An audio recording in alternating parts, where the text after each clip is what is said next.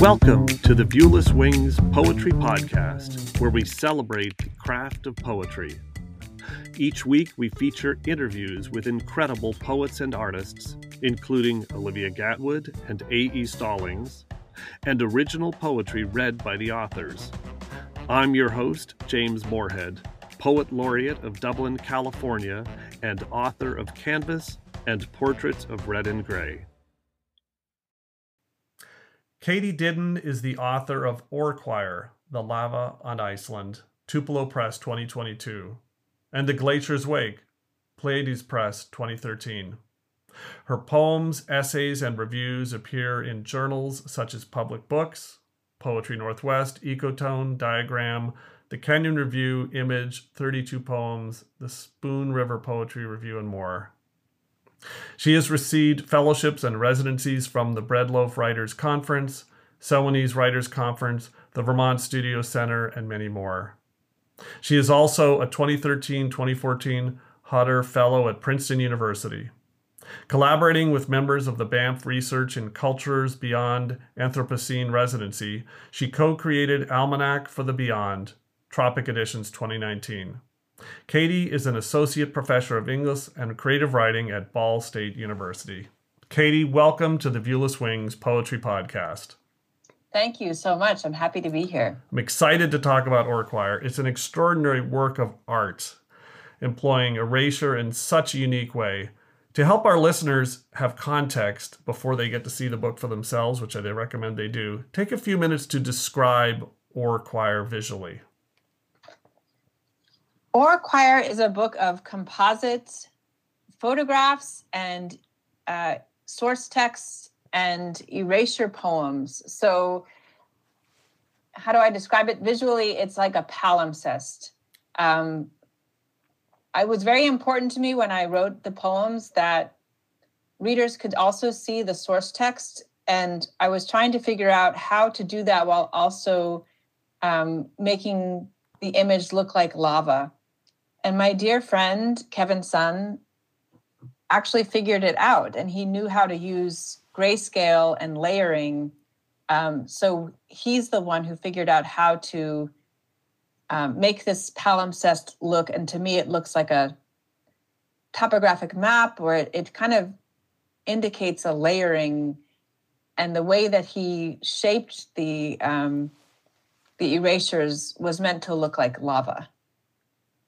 Well, you kind of brought it up there that this was a collaboration as much as of a book of your poetry. What inspired you to explore the lava of Iceland? And then how did that become this collaboration and visualization? Just how did those dots get connected? I'm so fascinated by how this project book, if you will, came together. Well, in my first book, The Glacier's Wake, I have a series of persona poems in the voice of a wasp and a sycamore and a glacier. And that all started with the wasp because I had a friend who, I was at an artist residency, and this very lethargic wasp was flying around the studios. And my friend who was there just took great affection towards this wasp, and it became kind of a muse. And so I wrote a series of poems in the voice of the wasp. And I just really liked that experience. I felt like it was helping me think through subjects in a totally unexpected way. And so I also tried writing in the voices of other creatures and features. And so when I was writing in the voice of the sycamore, each time I wanted to find a voice, I chose a different poetic form. So the sycamore, I used Welsh syllabic forms, and the glacier, I used kind of a jagged free verse. So I loved that so much, I wanted to keep going. And I knew I wanted to write in the voice of lava. Mm-hmm. And that's largely because I had taken a class as an undergrad called Ring of Fire, where I'd studied plate tectonics. It was Professor Michael Weissession who taught this class. And when he taught that class, he also had us read The Control of Nature by John McPhee. And there's an essay in that collection where John McPhee talks about the 1973 eruption of Jaime in Iceland and how the people who live there actually diverted the flow of lava to save the port. Mm-hmm. So it was really wanting to write in the voice of lava, and that's what led me to Iceland. And when I was thinking of a poetic form that would help me to create that sense of lava, I thought of the form of erasure, because I was imagining when poets, do erasures, often they'll ink out the text with ink or with black ink or other forms. And that seemed to me like lava moving over land. And actually, it's erasure that, using that form to me is very, I believe that's why it was so important to move towards collaboration. And if you look at so many other artists who do erasure, you'll see it's very common for that practice to combine text and image, and quite often to have collaborators working together. So I think it's something about the form itself that lends itself to collaboration. And to me, it was just this great joy of working not only with Kevin, but with all the photographers who gave us photos to use for the book. Well, that leads perfectly into my next question. So Orquire has multiple layers. Each 2-page spread has a poem on one side and the source text blended with photography on the opposite side. There are so many elements in play, so many decisions to make. How did you approach all those choices? The photographs to include, the source text to use, the themes to create from the erasures. I mean, that's every single spread is a ton of decisions. Thank you for noticing that. Yes, that's true. Many of them were intuitive, but when I was choosing source text, I was trying to choose passages that somehow related to lava, sometimes, and other times it was things you might expect an outsider to be curious about with Iceland. So, Iceland is famous for its geology, but it also famous, people hear about Norse mythology and the sagas. So there's one of an erasure of a saga in the book. Also, Siggy's yogurt. There's an erasure of a Siggy's yogurt label, Icelandic water.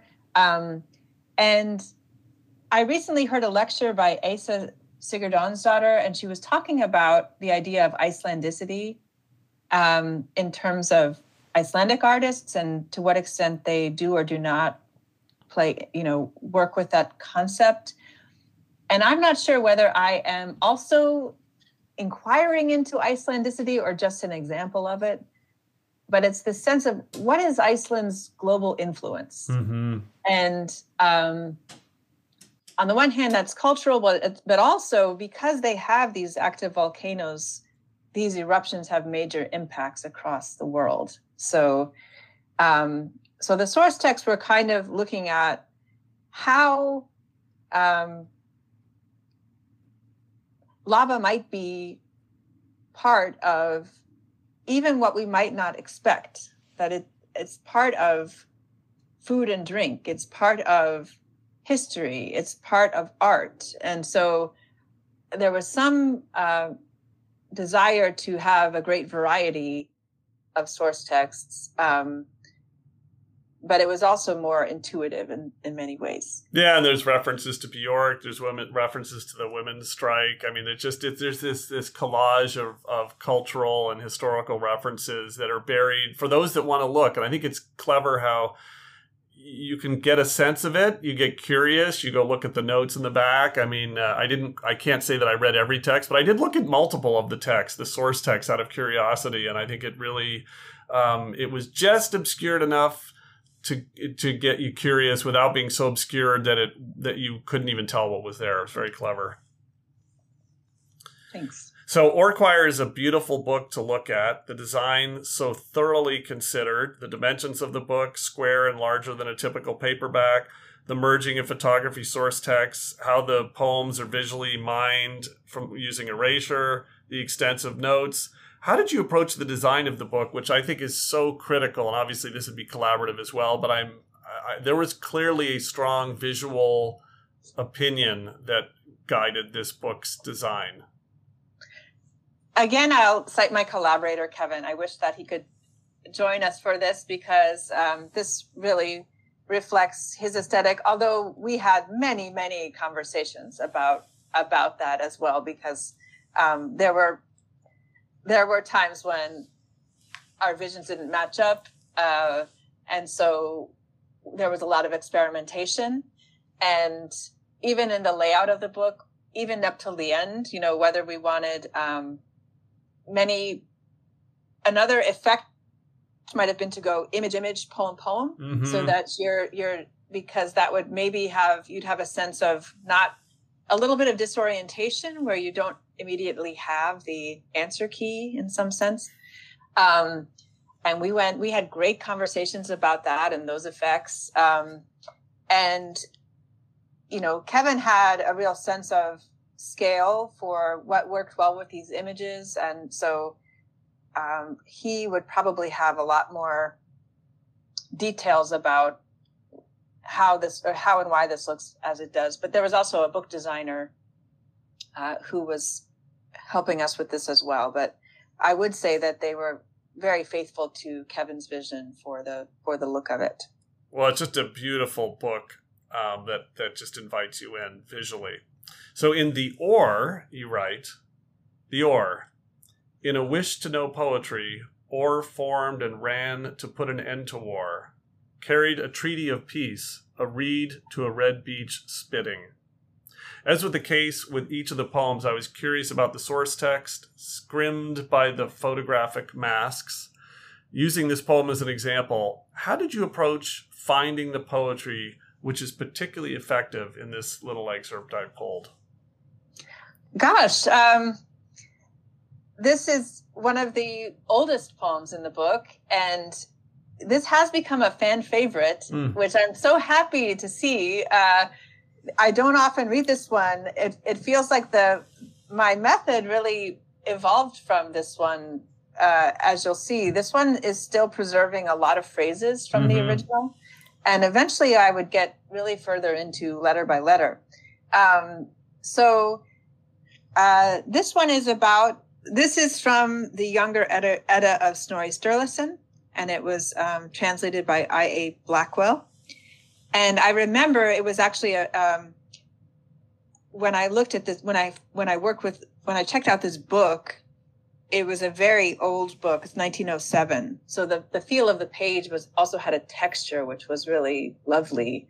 And of course I photocopied it. I didn't actually do my scratches on a library book. But so when I'm going in, it feels very absorbing. I feel like I'm in the text and I'm kind of hurtling through the text. I almost feel like I'm pushing, like lava might, trying to find,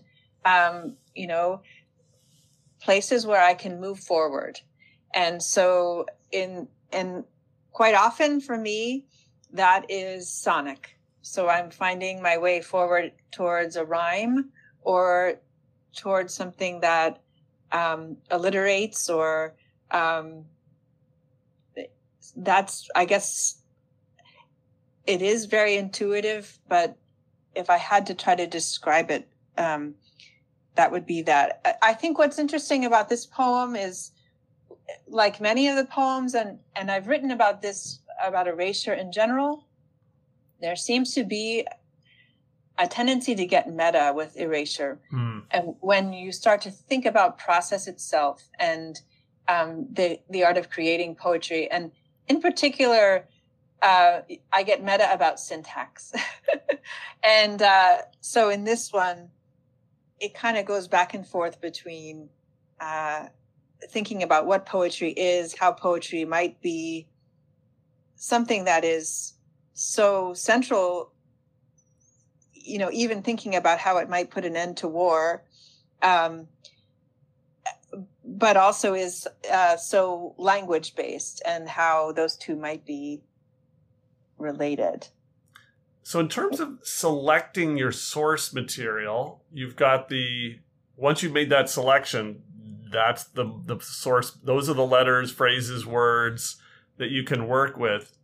Did you have to get partial way in on some of the poems and go, well, this source material is just not going to work, and you have to just throw it away and start over? Or were you looking for certain things in the source material, given all the aspects that had to come together to make it work? I mean, it couldn't be a 10-page thing because it wouldn't work visually. And it couldn't probably be 2 lines because there wouldn't be enough raw material to create poems from. So how did you approach that selection process? Yes, it's true. I think it was maybe by shape at first, and looking for something the size of a good paragraph. And I did try a couple of texts that didn't work right away, but that was more towards the beginning.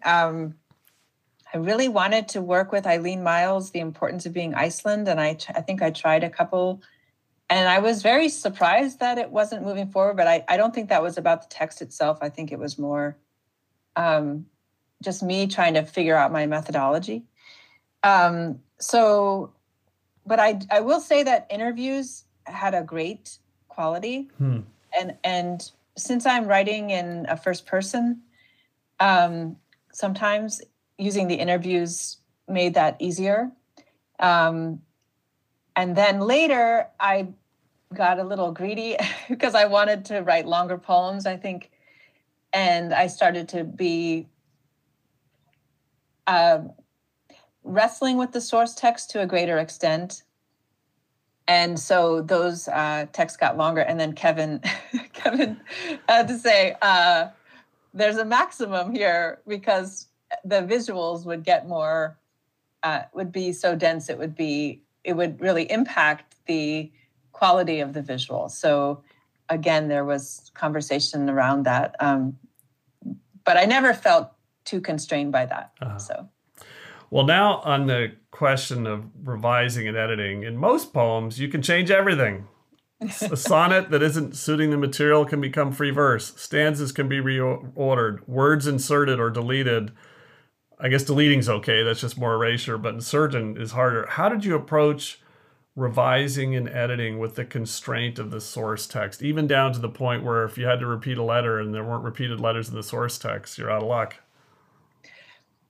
Yes. I am a poet. I revise constantly. I'm a kind of poet who will work on a poem for 10 years. So this was interesting for me because a lot of the editing is happening as I go. I did not revise these as much as I would my other poems, I would say, but I did revise them, and it is possible. And it's just, you have to really let go. Like, you just have to move back spatially, and it's almost like finding a different way through the maze. And there were several poems where I did that, and it's very satisfying. It's satisfying to see how infinite it is moving through the text. And there were some times when I would get to a passage and I really wanted a word and it was not available.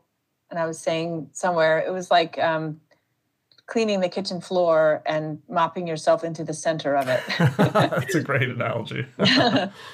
But I found a way, and that was thrilling. And but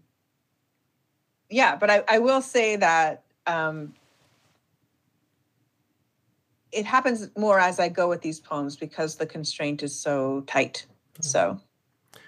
Well, leaning in on form now, the questioning or interview poems are a wonderful shift in form with 2 speakers, both extracted from the found text. As though it's not challenging enough to pull one poem out, you have to pull 2. The erasure is visualized by different opacities of the photograph layered over the source text.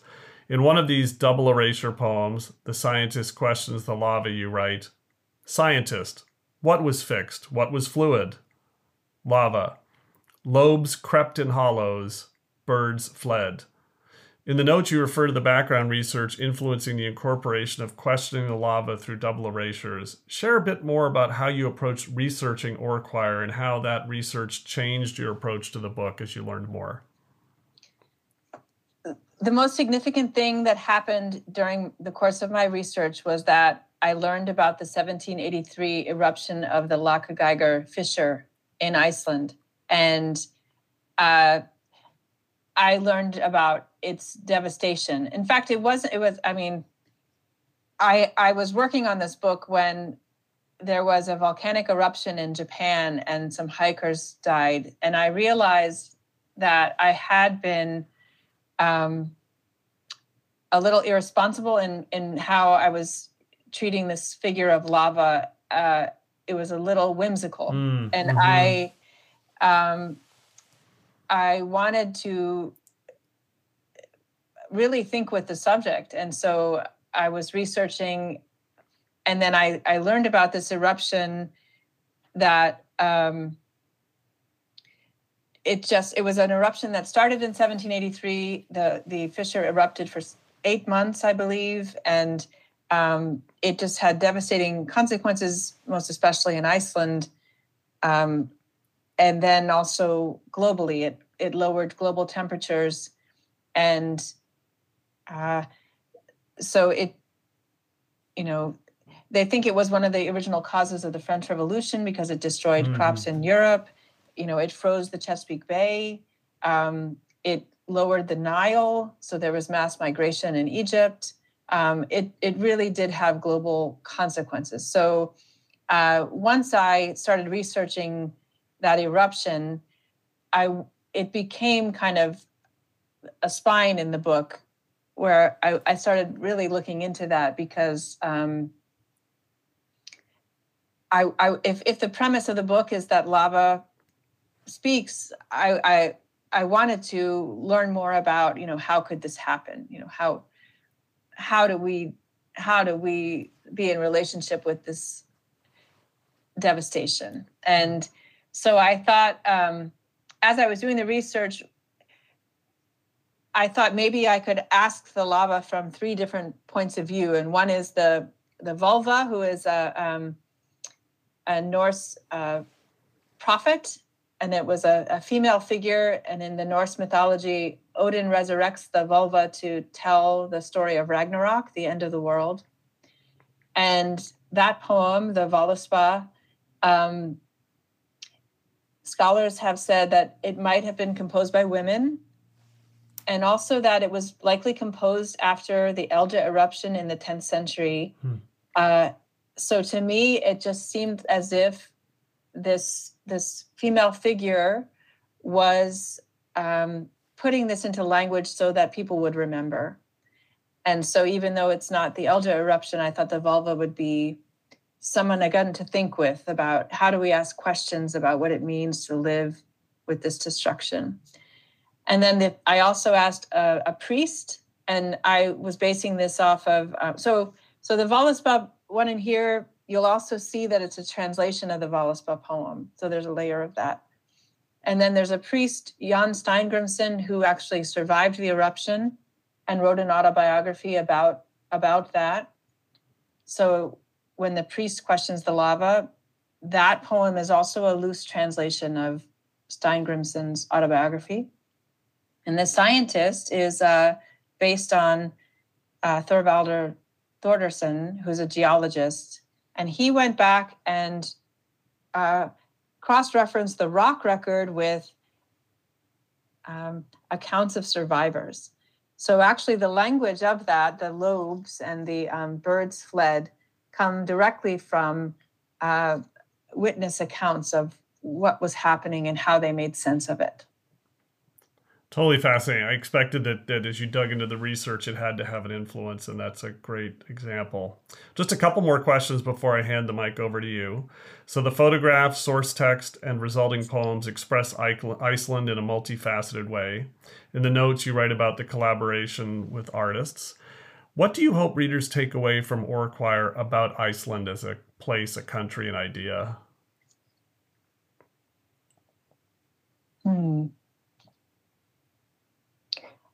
I hope that I can, I guess I think of myself as side by side with my readers. I hope they'll see how much I acknowledge myself as an outsider, and that this is a place with a marvelous history and a marvelous culture and just a fascinating landscape. And so I guess what I hope is that I'll send people to the source texts and just see that it's kind of an homage. And I guess I would hope that people would turn to the incredibly rich culture and artists and artifacts and history that's there.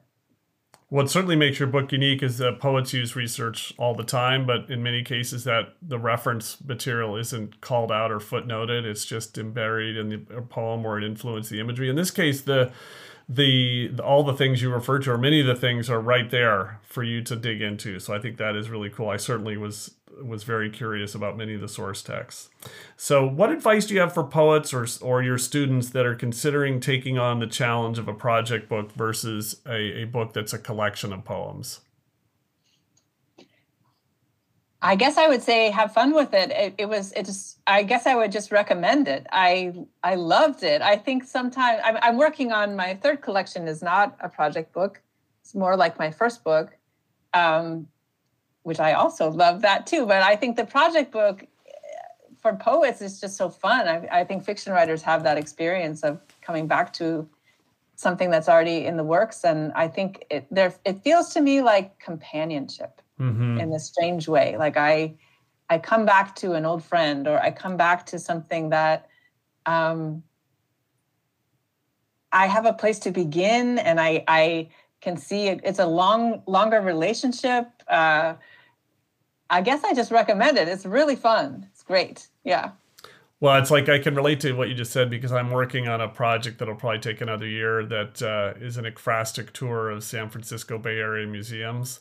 Oh, wow. And yeah, I think I'm getting closer to a title. I've got a poem, Beautiful Dead Things, that is based on one of the paintings in one of the museums. I thought, that might be a useful title. So we'll see if that ends up being the title, but I like it right now. But yes, it is nice to have, I know what I'm working on.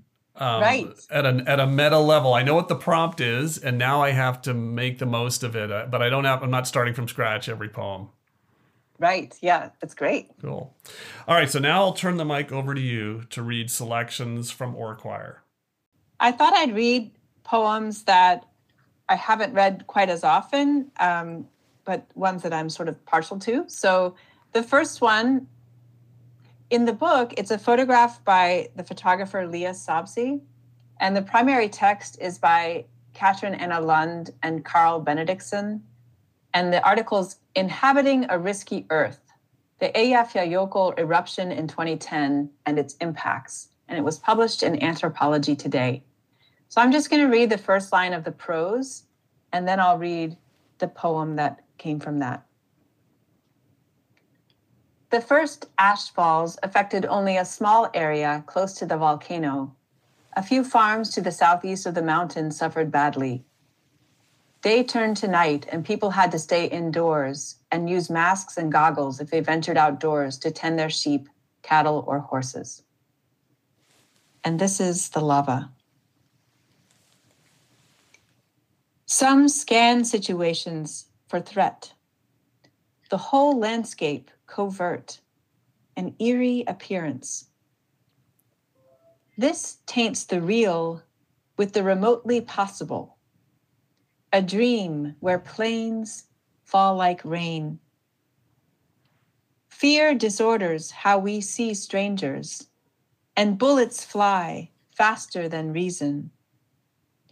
Will you lean on each other when I wreck the seasons? And the next one I'll read goes way back to the start of things, and this is the passage by John McPhee from Cooling the Lava. And here's the first line.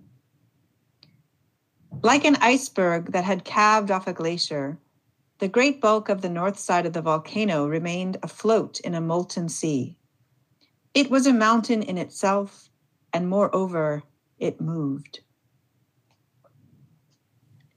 So here's the lava. Like an animal, I seemed to hesitate. They saw me as a soul, one who'd listen. The waves across my red rock spelled a skin. Filled in blanks of speech, translating halt by degrees.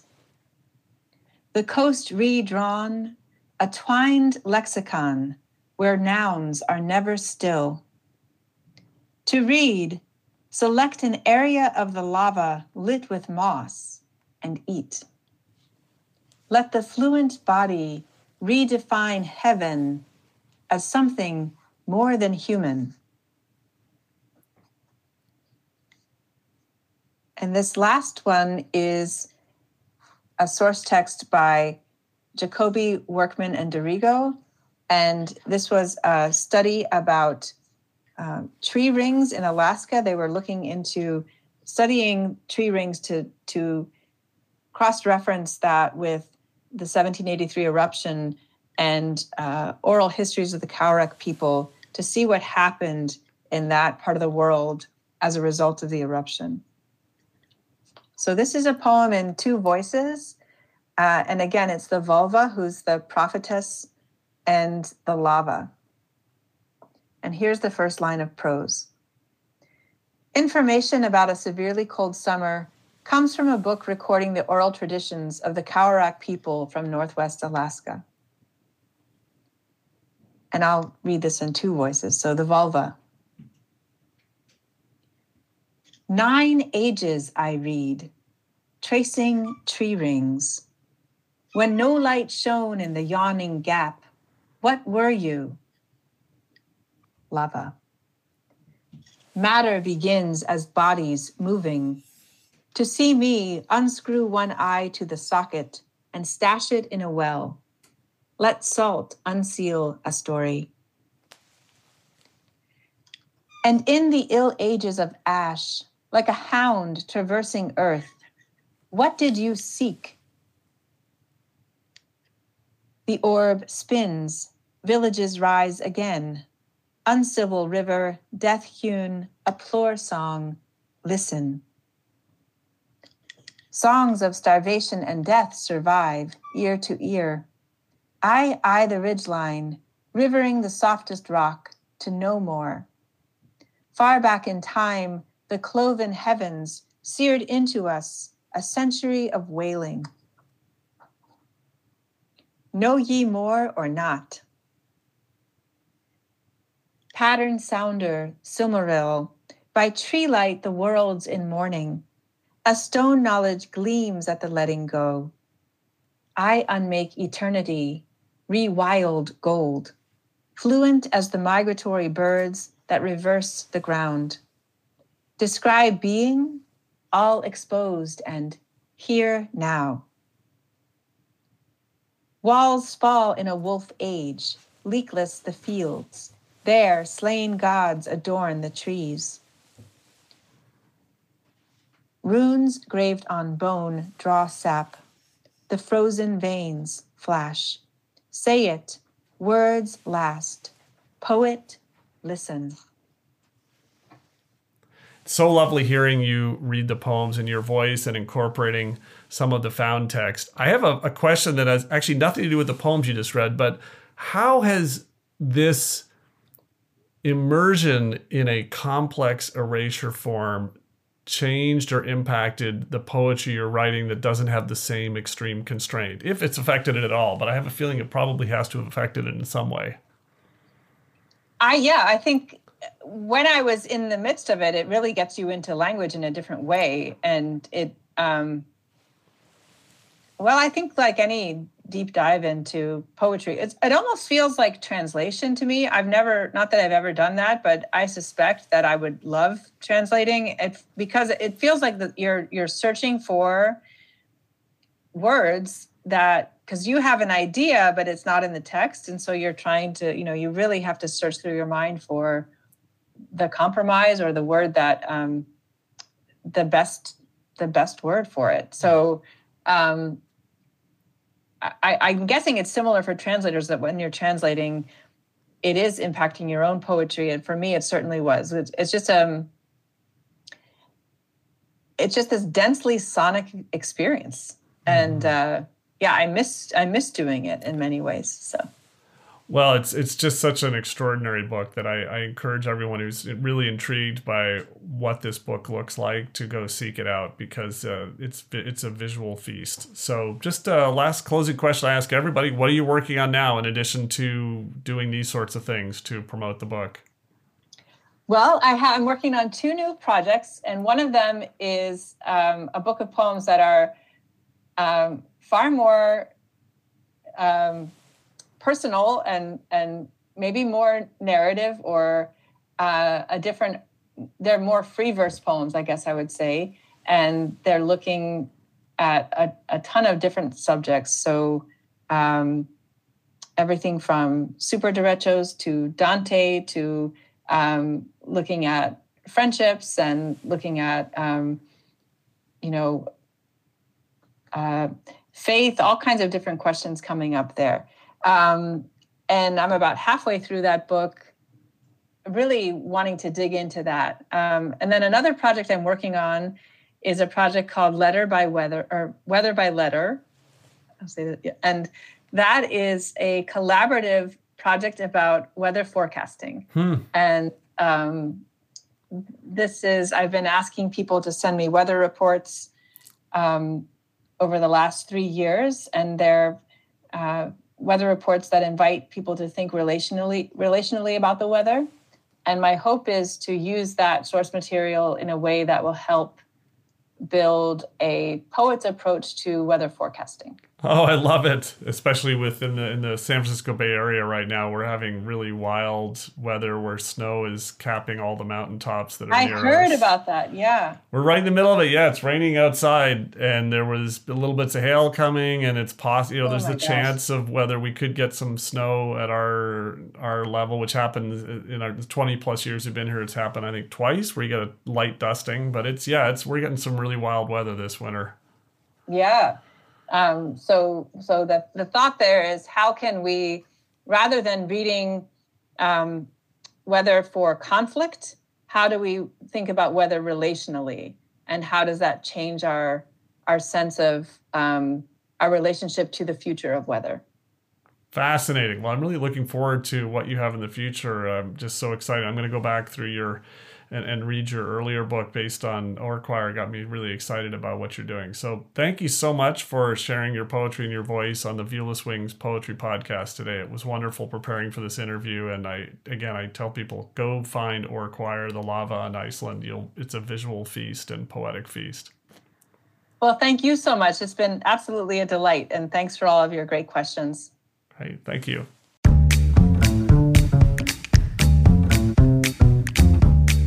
The Viewless Wings Poetry Podcast is written and produced by James Moorhead. You can follow me on Twitter at Dublin Ranch, subscribe to the Viewless Wings Poetry Podcast, and follow us on viewlesswings.com or on Instagram at Viewless Wings.